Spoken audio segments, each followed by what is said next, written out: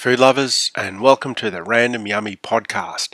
So today I had a big lunch. I went out with a fellow consultant and our trainees to a local Chinese restaurant, namely Garin Kitchen.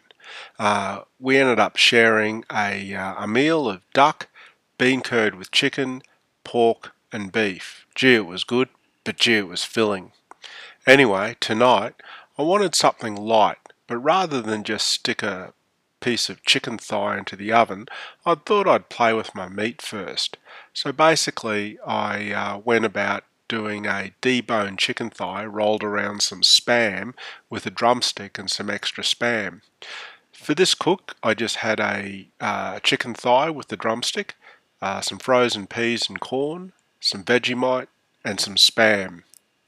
I basically opened a tin of spam and cut off a batten or two. I'd already dry brined the chicken overnight and the skin was dry to touch. I trimmed off the excess skin and carefully dissected out the femur. I then rolled the thigh meat around a batten of spam and tied it up with some cooking twine. I cooked it using a meat thermometer, aiming to achieve an internal temperature of about 76 degrees Celsius. I boiled a mug of water and stirred in a teaspoon of Vegemite.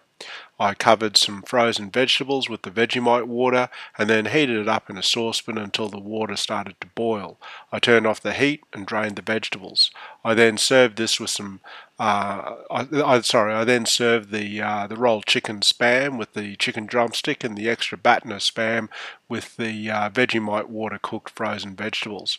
Anyway, I hope you have a really good weekend. You can see photographs and further instructions at the show notes at randomyummy.com.